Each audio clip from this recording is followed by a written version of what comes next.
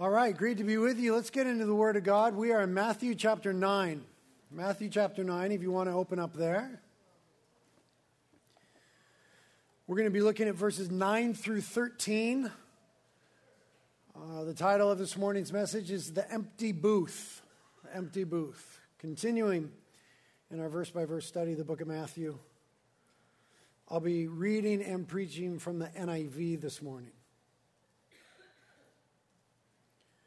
Matthew chapter 9, starting in verse 9.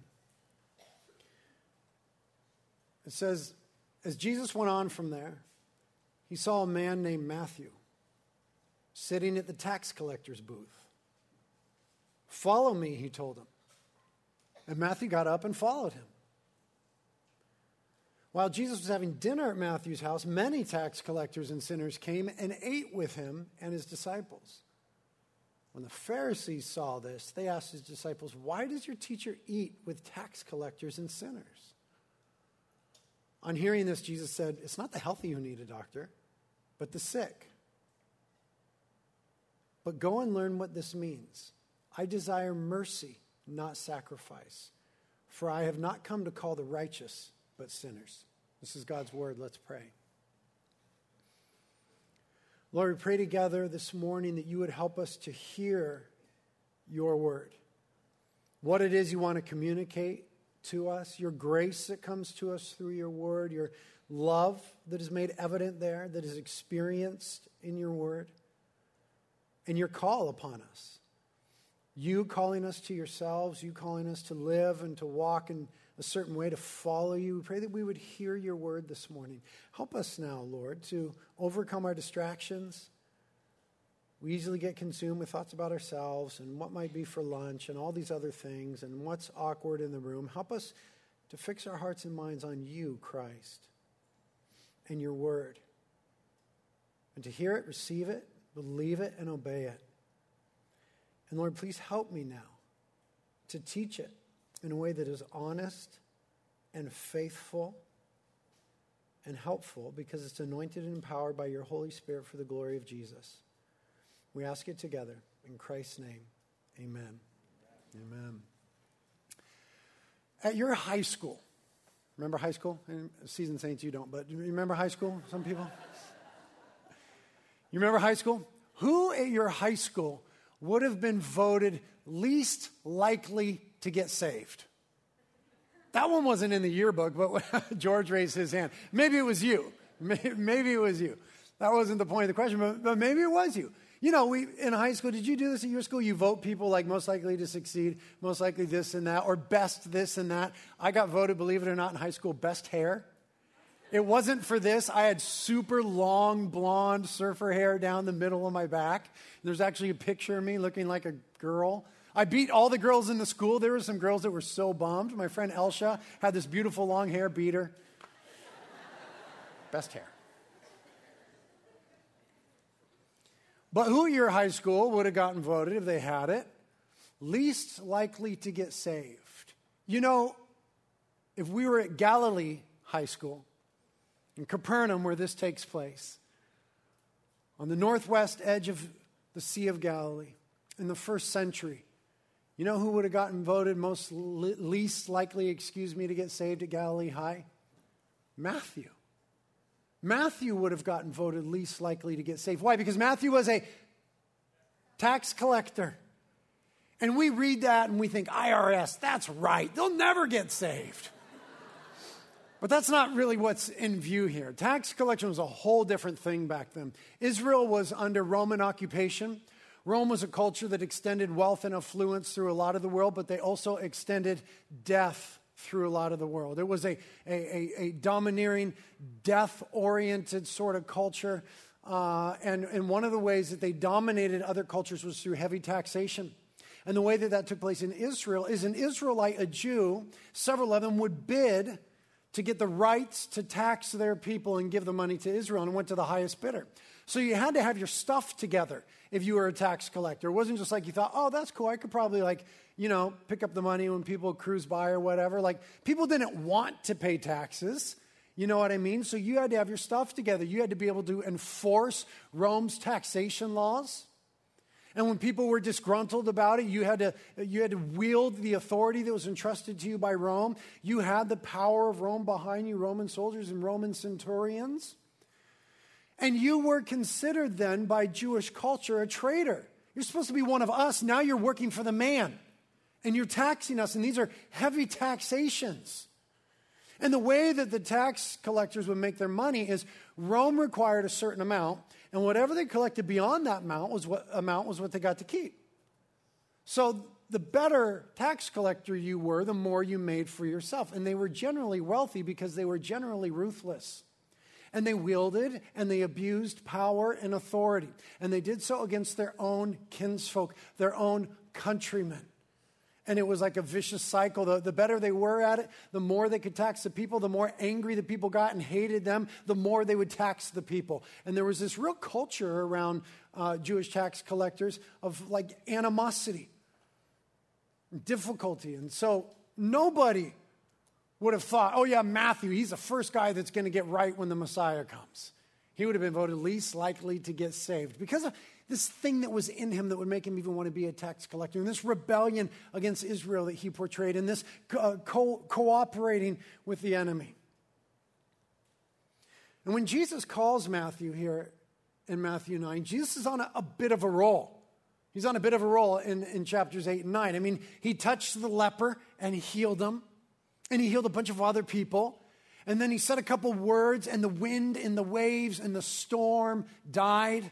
And then he got to the other side of the Galilee, and there were two guys, demonized, crazy, violent guys. And with a word, he cast out the demons. And then he comes back, and they lower down the paralytic in front of him. And he forgives his sins and proves he has the authority to do so by telling the man, get up and walk. And the guy is healed. Jesus is on a bit of a roll in Matthew 8 and 9. And it culminates in this call to Matthew. Follow me. And it's a powerful thing. There wasn't an explanation. There wasn't a detailed like mission statement. This is what it's going to look like. This is what we'll do. It was just like this powerful, follow me. And there wasn't a discussion. There wasn't an argument. There wasn't a dialogue. Matthew got up, left his tax booth, and followed Jesus. And Mark tells us that when Matthew did that, he left everything. And he followed Jesus. Jesus is still on a roll. If it were an election year in Israel during this time, and Jesus were running for office, his campaign manager would have said, listen, don't call Matthew. Call somebody else. This isn't going to look good. And by all means, don't go to the dinner at Matthew's house. Don't go to the sinner celebration dinner with the other tax collectors and the sinners. That's where we find Jesus, having dinner at Matthew's house. They would have said, these are not good optics. You need to pivot away from this. This doesn't make for a good view on an election year. And the establishment, the power base, was rather upset about it. The Pharisees. They say in verse 11, what's up with Jesus? Why does he fellowship with tax collectors and sinners? This isn't rabbi behavior. This doesn't look like Messiah material to us. But this is perhaps the most telling and clarifying event in the book of Matthew thus far. Jesus saying to Matthew, the same one who penned the book, follow me. This is telling, this is clarifying. When Jesus was questioned about why he did this and why he spent time with tax collectors and sinners, he says in verse 12, because it's not the healthy who need a doctor, but the sick. And he says to the Pharisees, go and learn what this means. I desire mercy, not sacrifice, for I have not come to call the righteous, but sinners. Here's how it's clarifying. Jesus clarifies in no uncertain terms what his mission is. And his mission was a mission to the sick.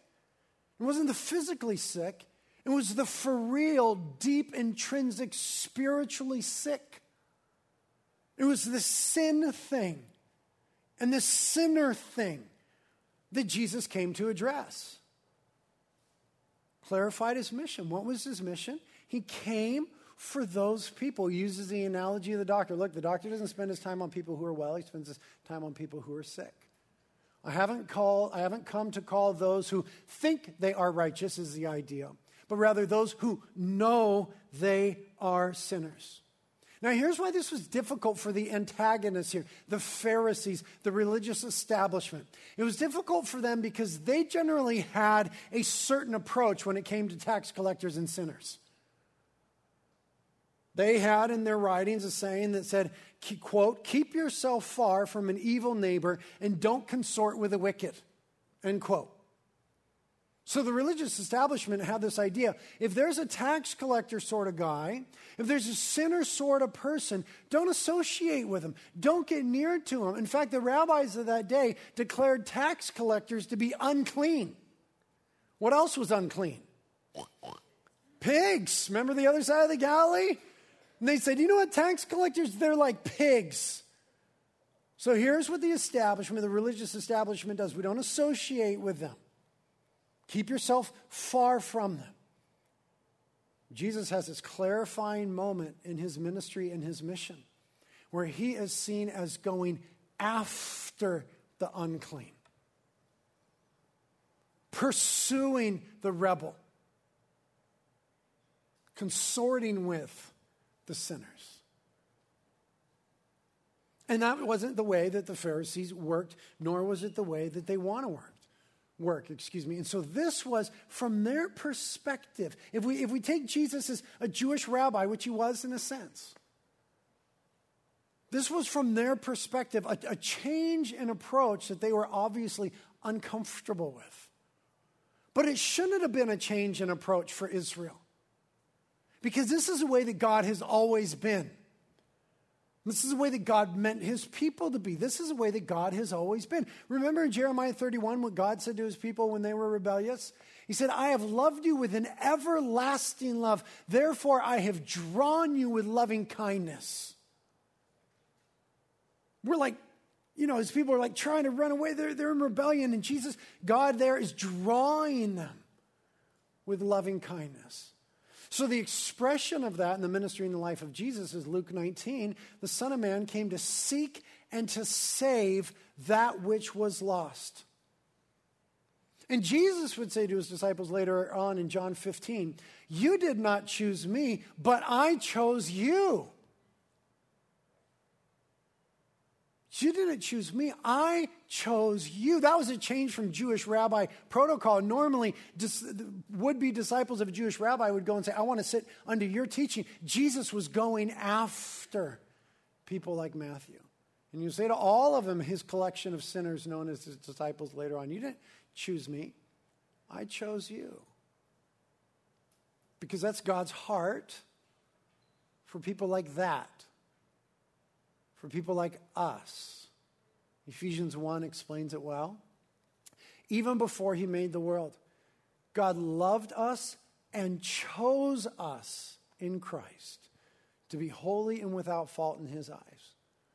God decided in advance to adopt us into his own family by bringing us to himself through Jesus Christ. Look at this phrase. This is what he wanted to do. And it gave him great pleasure. This is what God wanted to do. When someone was broken by sin in the world and their own sin and sinful desires and they became a Matthew, God wanted to go after them with love. Saying it in unfathomable terms, before I ever made the world, I already loved you, Matthew. I already decided that I would bring you to myself. I already chose you. This is what Jesus is doing. This is who Jesus is. God's love made manifest. And this is the story of God's love and the way that it's playing out in the Gospels, the way it's playing out in our lives, the way it's playing out in our world. Jesus seeking and saving the lost because of the love of God. This is the mystery and the beauty of the incarnation. John 1 says, and the Word, speaking of Jesus, became flesh.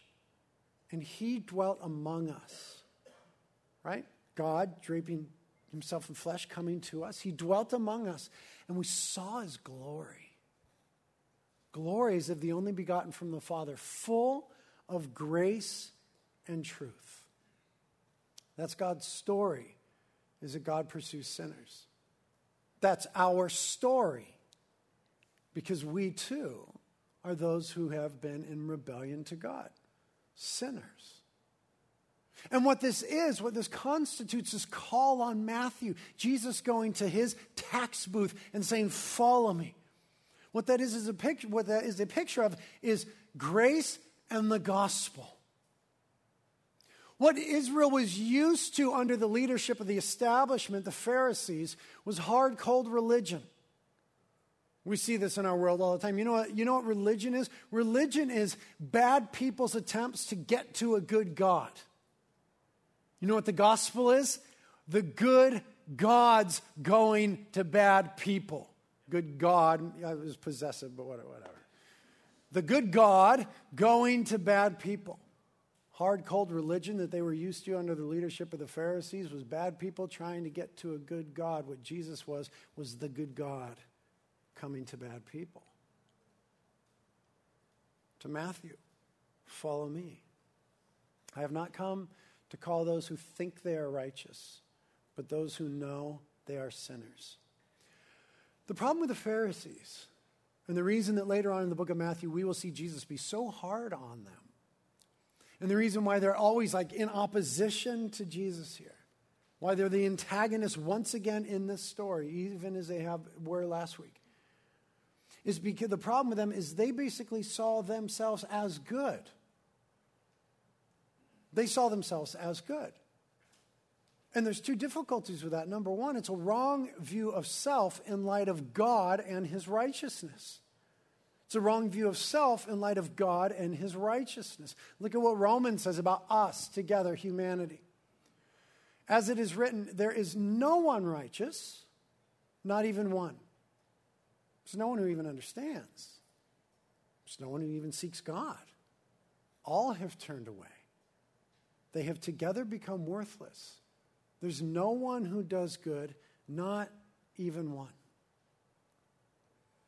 And the Pharisees' perspective was that they were the ones who did good, who were seeking God, who were in some way good, and whom Jesus was choosing to keep company with were bad, certainly in comparison to them. And this created this real divide, and it wasn't a divide that they were willing to cross. Again, Pharisees didn't normally go after tax collectors and sinners. If they wanted to repent and right and get themselves clean, they could come into the fold. But they weren't going after them. They were unclean. They were good. They were the bad. The scriptures say there are none good. That's shocking news in our world. You know, we have a mantra in our world. We have an understanding that we are basically good. That's the idea from which we start. People are basically good. Human nature is basically good. The Bible just starts from an opposite perspective. People are basically bad. And the world doesn't like to hear that news. That's why the gospel is basically not popular. Because there's only good news when there's been bad news. Bad news is we're bad. We're not good. We've been in rebellion to God. The good news is God has come after us.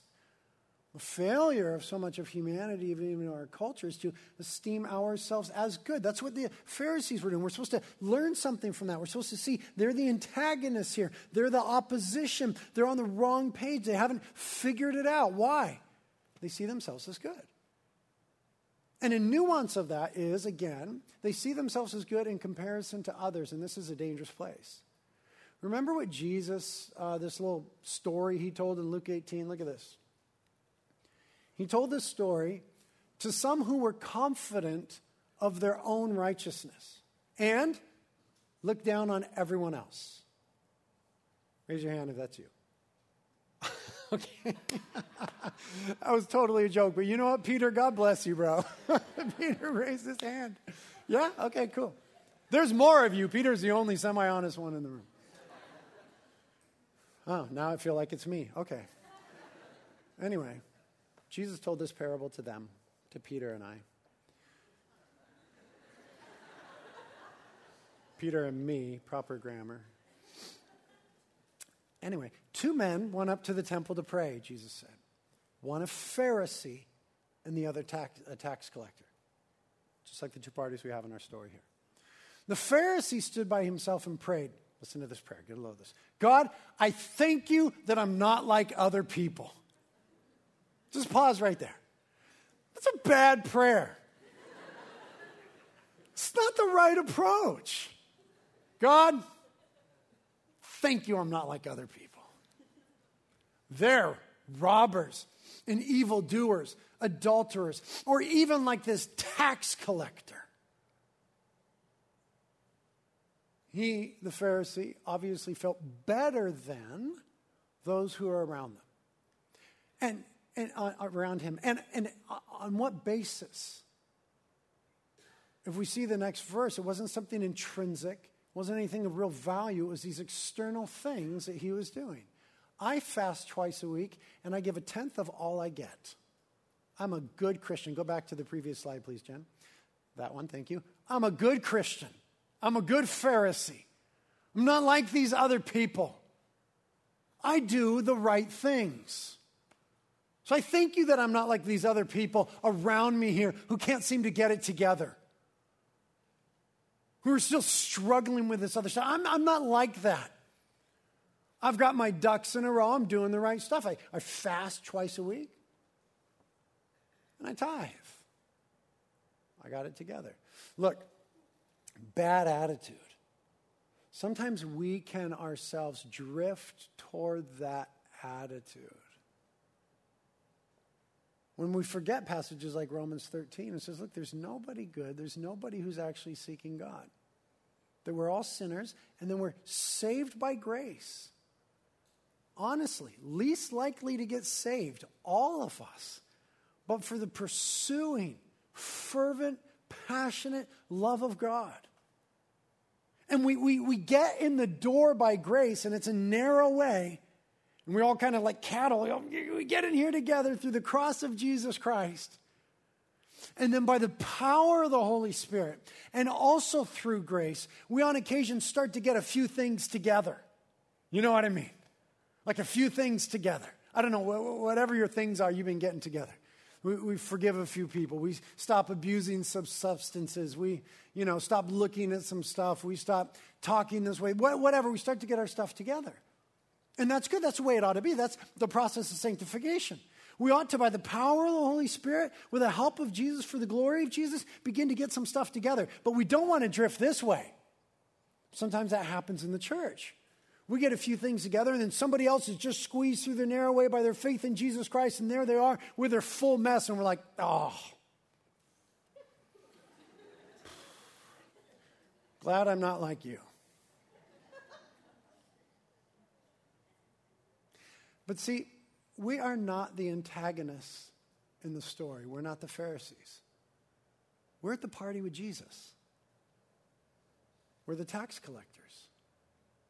We're the sinners, which in that context in this day meant irreligious, totally disregarded the Jewish religious system, and flagrantly immoral. We're at the party with Jesus. We're not these other guys. So we're to relate more to the next couple verses where Jesus says, but the tax collector stood at a distance. He wouldn't even look up to heaven, but beat his breast and said, God, have mercy on me, a sinner. And look at Christ's commentary on that. He says, I tell you that this man, rather than the other, went home justified before God. For all those who exalt themselves will be humbled, and those who humble themselves will be exalted. That's what's happening in the economy of God. And the Pharisees were still hung up on this religion thing. They weren't yet seeing this gospel thing, this grace thing, this love of God thing. It's always been there. It wasn't a new thing, but it's now incarnate. God in the flesh, in Christ, in Capernaum, at the house, in the party, inviting Matthew. They haven't seen it yet. So they're uncomfortable with what's going on. And when Jesus is at this dinner with other tax collectors and Matthew and sinners, they're worried about two things. They're worried that these people who are unclean and unacceptable are now somehow going to think that they're accepted by Jesus. They're worried about that. And guess what? They were. That's the whole point. Jesus said, follow me to these types, and accepted them as they were, with their brokenness and their mess and their rebellion and their sin. That's who Jesus came. Jesus came to seek and to save the lost. They were worried about that message because it seemed, quite frankly, too easy to them. They don't fast twice a week, and they don't tithe. They're not doing the right things. They don't look like good Jewish boys. They don't look like good Christians. They were worried that they would somehow think that they were accepted by this Jewish rabbi, and they were. But the other thing that they were worried about, and I want us to hear this, is they were worried that somehow Jesus is consorting with these people, his presence at their party, his dining with them and his fellowship with them would make them think that he somehow condoned their behavior and lifestyle. That he somehow was just fine with whatever it was in Matthew that made Matthew a tax collector. They were worried that they would perceive that Jesus was condoning those things. And the truth is, he did not. And he was not. They, as sinners, were accepted into fellowship with Jesus. But the stuff that made them be defined in our text as sinners and tax collectors was not being condoned by Jesus. This is an important point. Remember the woman who was caught in adultery? That's a messy little story. The Pharisees, once again, the antagonists, the opposition here, the religious establishment, they bring this woman and they say, look, we just caught this woman in an act, Jesus, in the act. And they throw her at the feet of Jesus and they say, our law says she ought to be stoned. What do you say? And you might remember some of the story, right? Jesus said, well, whoever doesn't have any sin, go ahead and throw the first stone. And one by one, the people started to leave and they were all gone. Jesus looks at the woman, laying there in all her shame and horror and fear, despised by all the audience around. And Jesus says to her, where are those who condemn you? Nor do I condemn you. Go and sin no more. That's what he said. Go and sin no more. She was accepted. I don't condemn you. She was released. Go. But he said to her, sin no more. This is why when Jesus came, when the incarnation is spoken of in John chapter 1, verse 14, it says that Jesus brought to us not only the glory of God, but grace and truth. Grace. I don't condemn you. You're released. Go.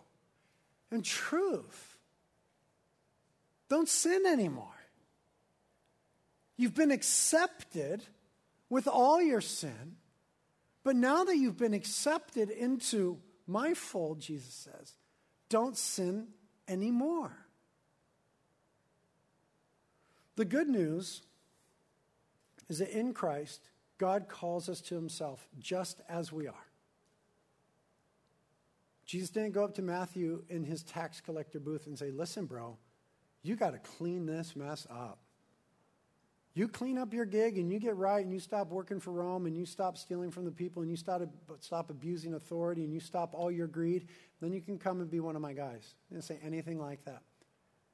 Walked up to his booth and he said, you follow me as you are. The good news is that God calls us just as we are. The good news is also that God calls us to become something that we aren't. More than we are. The old cheesy Christian saying is God loves you just as you are, but he loves you too much to leave you that way. We are accepted into fellowship with Jesus through the forgiveness of sin, but we are expected to follow Jesus in forsaking sin. You get that? That's important because now this is discipleship. Because Matthew wasn't called to a Bible study. Like, hey, bro, just, come to this Bible study. He was called to discipleship. He wasn't just called to a Sunday morning church service. He was called to become a disciple. And part of that was he was accepted into fellowship with Jesus through the forgiveness of sin, but then expected to follow Jesus by forsaking sin. Because of the wonderful pursuit of grace and the love of God brought to him, Jesus came to seek and to save sinners who had no hope in and of themselves. Connectedly, it says in Ephesians 4 and 5, therefore, I, the prisoner of the Lord, Paul says, I implore you to walk in a manner worthy of the calling. Follow me. I implore you to walk in a manner worthy of the calling with which you have been called. For you were formerly darkness, but now you are light in the Lord. So walk as children of light. Therefore be careful how you walk, not as unwise men, but as wise. You see, I think that when we read this story about Matthew, we have in and of ourselves a clear expectation of how this thing ought to go. We read about Matthew being called by Jesus, and we have a clear expectation of how this ought to go. Because of God's love, Matthew, the bad tax collector, is called into the company of Jesus, and that is beautiful. And then what we almost intuitively expect is that Matthew leaves behind his tax collecting ways and follows Jesus into a different, better way of being. And that's beautiful. And that's the continuation and the completion of the beauty. I think we expect that of the story, and we would be somewhat confused and disappointed if Matthew kept on with his tax collecting ways. We expect there to be an empty booth in Matthew's wake. We would be surprised if we went on to read. Yeah, so anyway, Matthew, he had this dinner with Jesus and these other sinners, and he spent time with the Savior of the world, God in the flesh, and then he just went back to his booth and kept extorting money from people and being greedy and abusing the people around him. He just kept on doing what he always did. Went back to his booth. Wouldn't we be a little confused by that ending? Isn't that not the way that the story's supposed to go? And so aren't we a little confused and disappointed when we ourselves find ourselves going back to our booths? It's not how the story goes. It's not how we would expect it to unfold. That's not where the beauty is.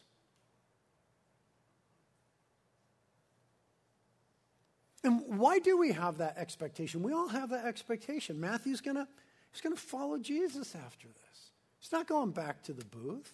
Why do we have that expectation?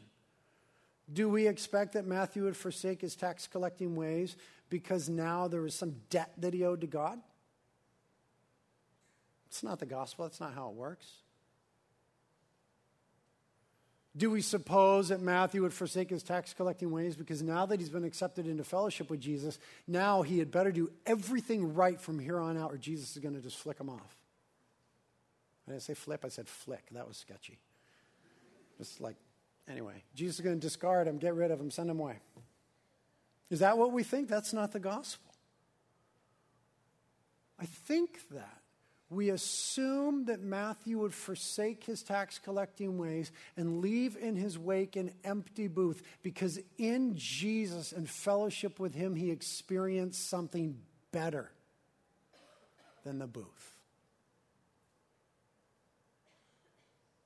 That the longing that drove him to the booth in the first place, to take on that life and that identity, that longing that was there was actually met in Christ and his love. I think we expect that Matthew would have forsaken his tax collecting ways and left in his wake an empty booth.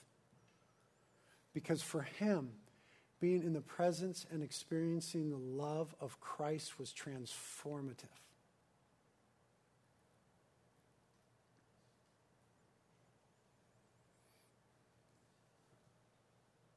I think we would assume that what he was experiencing with Jesus was better than what he experienced in the booth.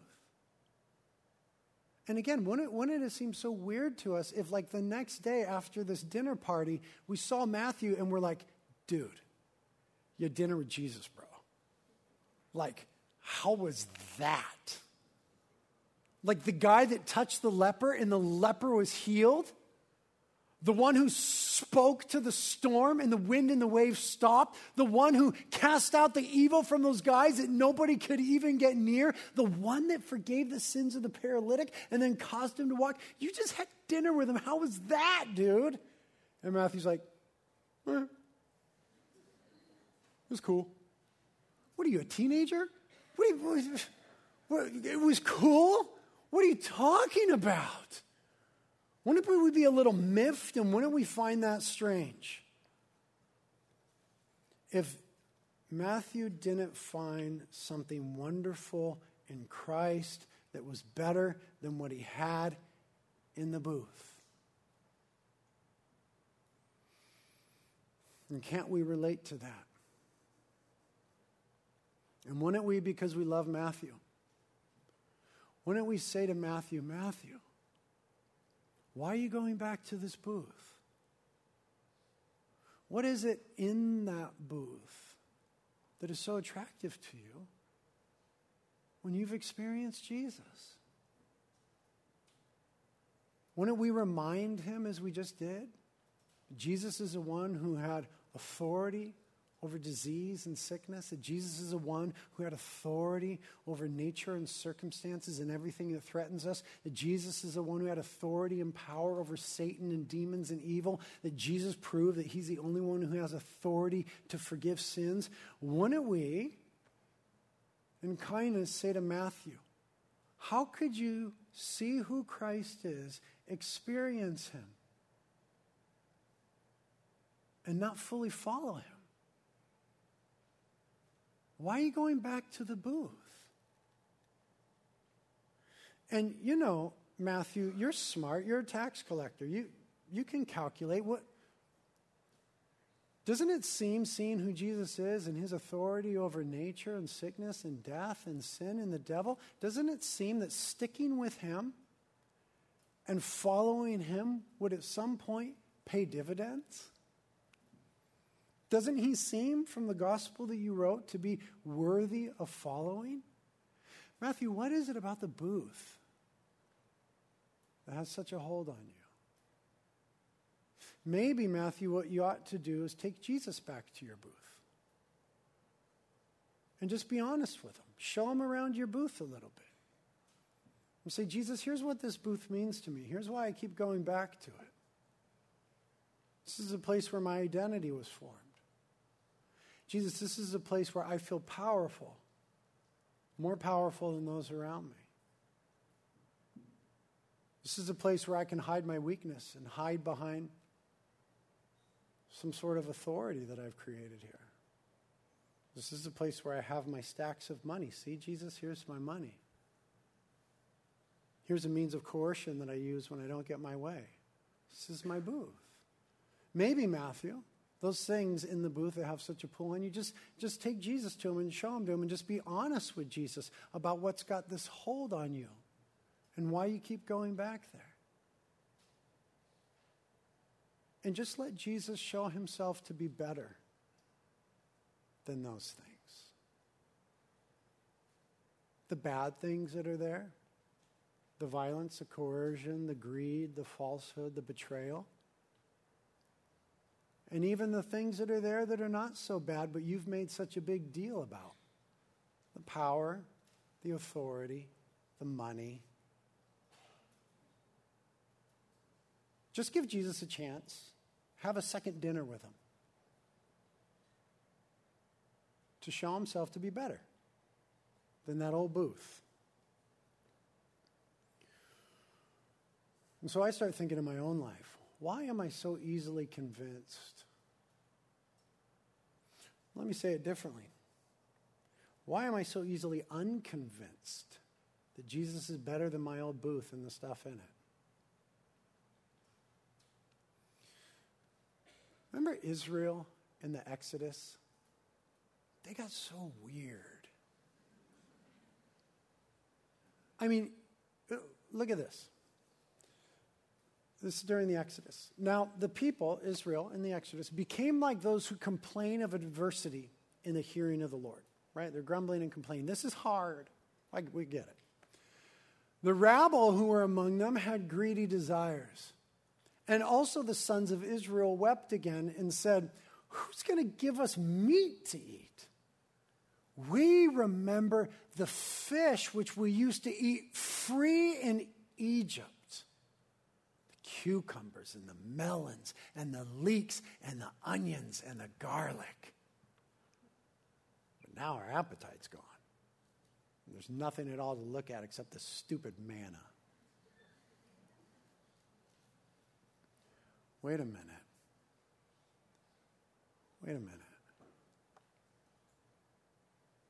In Egypt, you were slaves. In Egypt, your children were murdered. In Egypt, your backs were broken. In Egypt, you were not a free people. In Egypt, you were under a heavy load.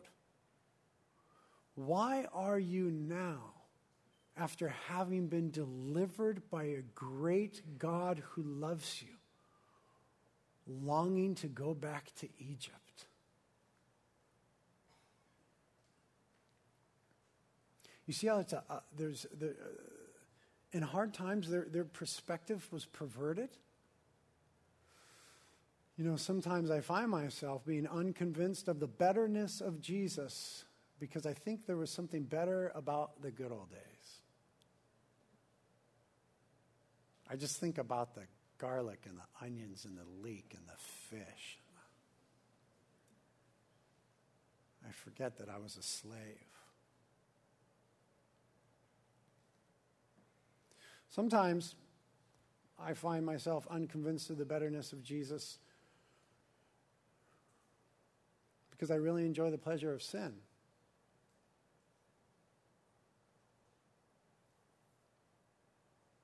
But look what Hebrews says about Moses. By faith, Moses, when he had grown up, refused to be called the son of Pharaoh's daughter, choosing rather to endure ill treatment with the people of God than to enjoy the passing pleasures of sin. Considering the reproach of Christ greater riches than the treasures of Egypt. For he was looking to the reward. By faith he left Egypt, not fearing the wrath of the king, for he endured and seeing him who is unseen. Moses got it. Wouldn't it be weird to us if the end of the Exodus story was that Israel ends up going back to Egypt? Wouldn't it seem strange to our ears and to our sensibilities if we got to the end of the Pentateuch, the first 5 books, and it closes and says, yeah, so in the end, Israel went back to Egypt and submitted themselves to slavery again. They got their garlic. And wouldn't it seem strange if Matthew went back to his booth? And isn't it strange that we do that? I need to hear the Apostle Paul when he says in Philippians, whatever were gains to me, I now consider loss for the sake of Christ. What is more, I consider everything a loss because of the surpassing worth of knowing Christ Jesus my Lord. Mark that phrase, the surpassing worth of knowing Christ Jesus my Lord, for whose sake I have lost all things. I consider them garbage, that I may gain Christ.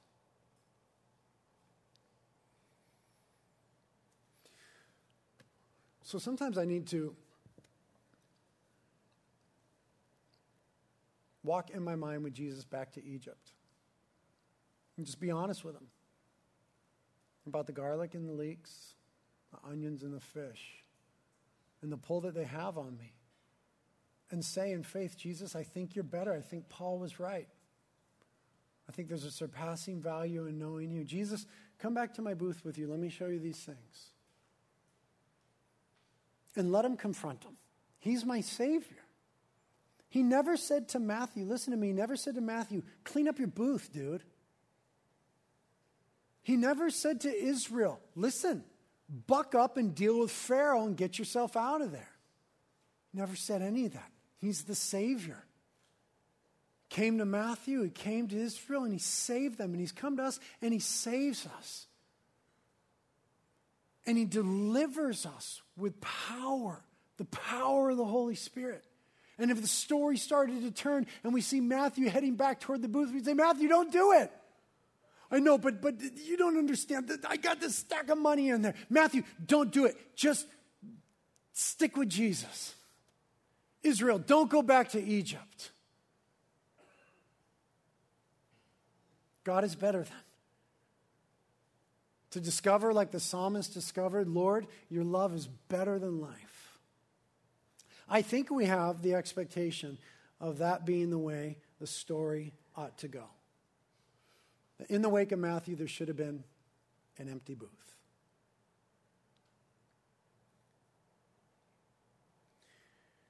And there we are at the party with Jesus. Tax collectors and sinners saved by grace. And we've heard the same call, follow me. And there ought to be in our wake some empty booths. You know what helps me leave those booths empty and all the stuff in them?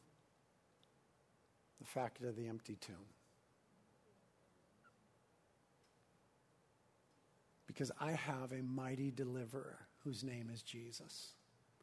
And even death could not hold him down.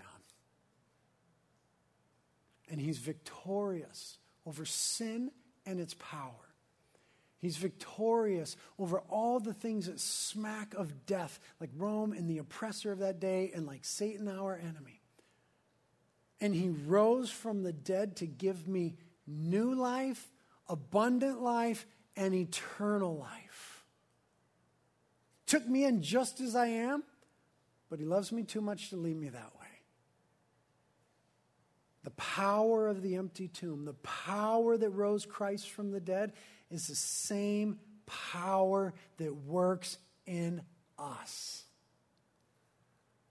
to help us follow Jesus and be who he called us to be. May we, by grace, always have Egypt in the rearview mirror. May we be helped by the Holy Spirit this week in letting Jesus confront our booths and the little things hidden there, that we might stay in the wonderful place of fellowship with him at that meal. Amen? Thank you, Lord, for your gracious pursuit of us and the evidence of your victory that is the empty tomb. Help us now, Jesus, as those who have been forgiven by grace, to follow you by grace. Thank you, Holy Spirit, that you are the power of God in our lives, and that you are the teacher of all things. Maybe this morning, maybe this week, you would help us to see the Egypts and the booths that we're headed back toward. Help us to faithfully follow you. Maybe this morning, Lord, we need to repent of some things. Maybe we need to clarify some things. Maybe we just need to come before you and say, Jesus, I believe, according to what I just heard, and by your word, that you're better than. But these things are strong in my life, and I want to be delivered. Thank you, Christ, you are the deliverer. Deliver your people today. May the power of God be present here for deliverance. May the power of God be present here for healing.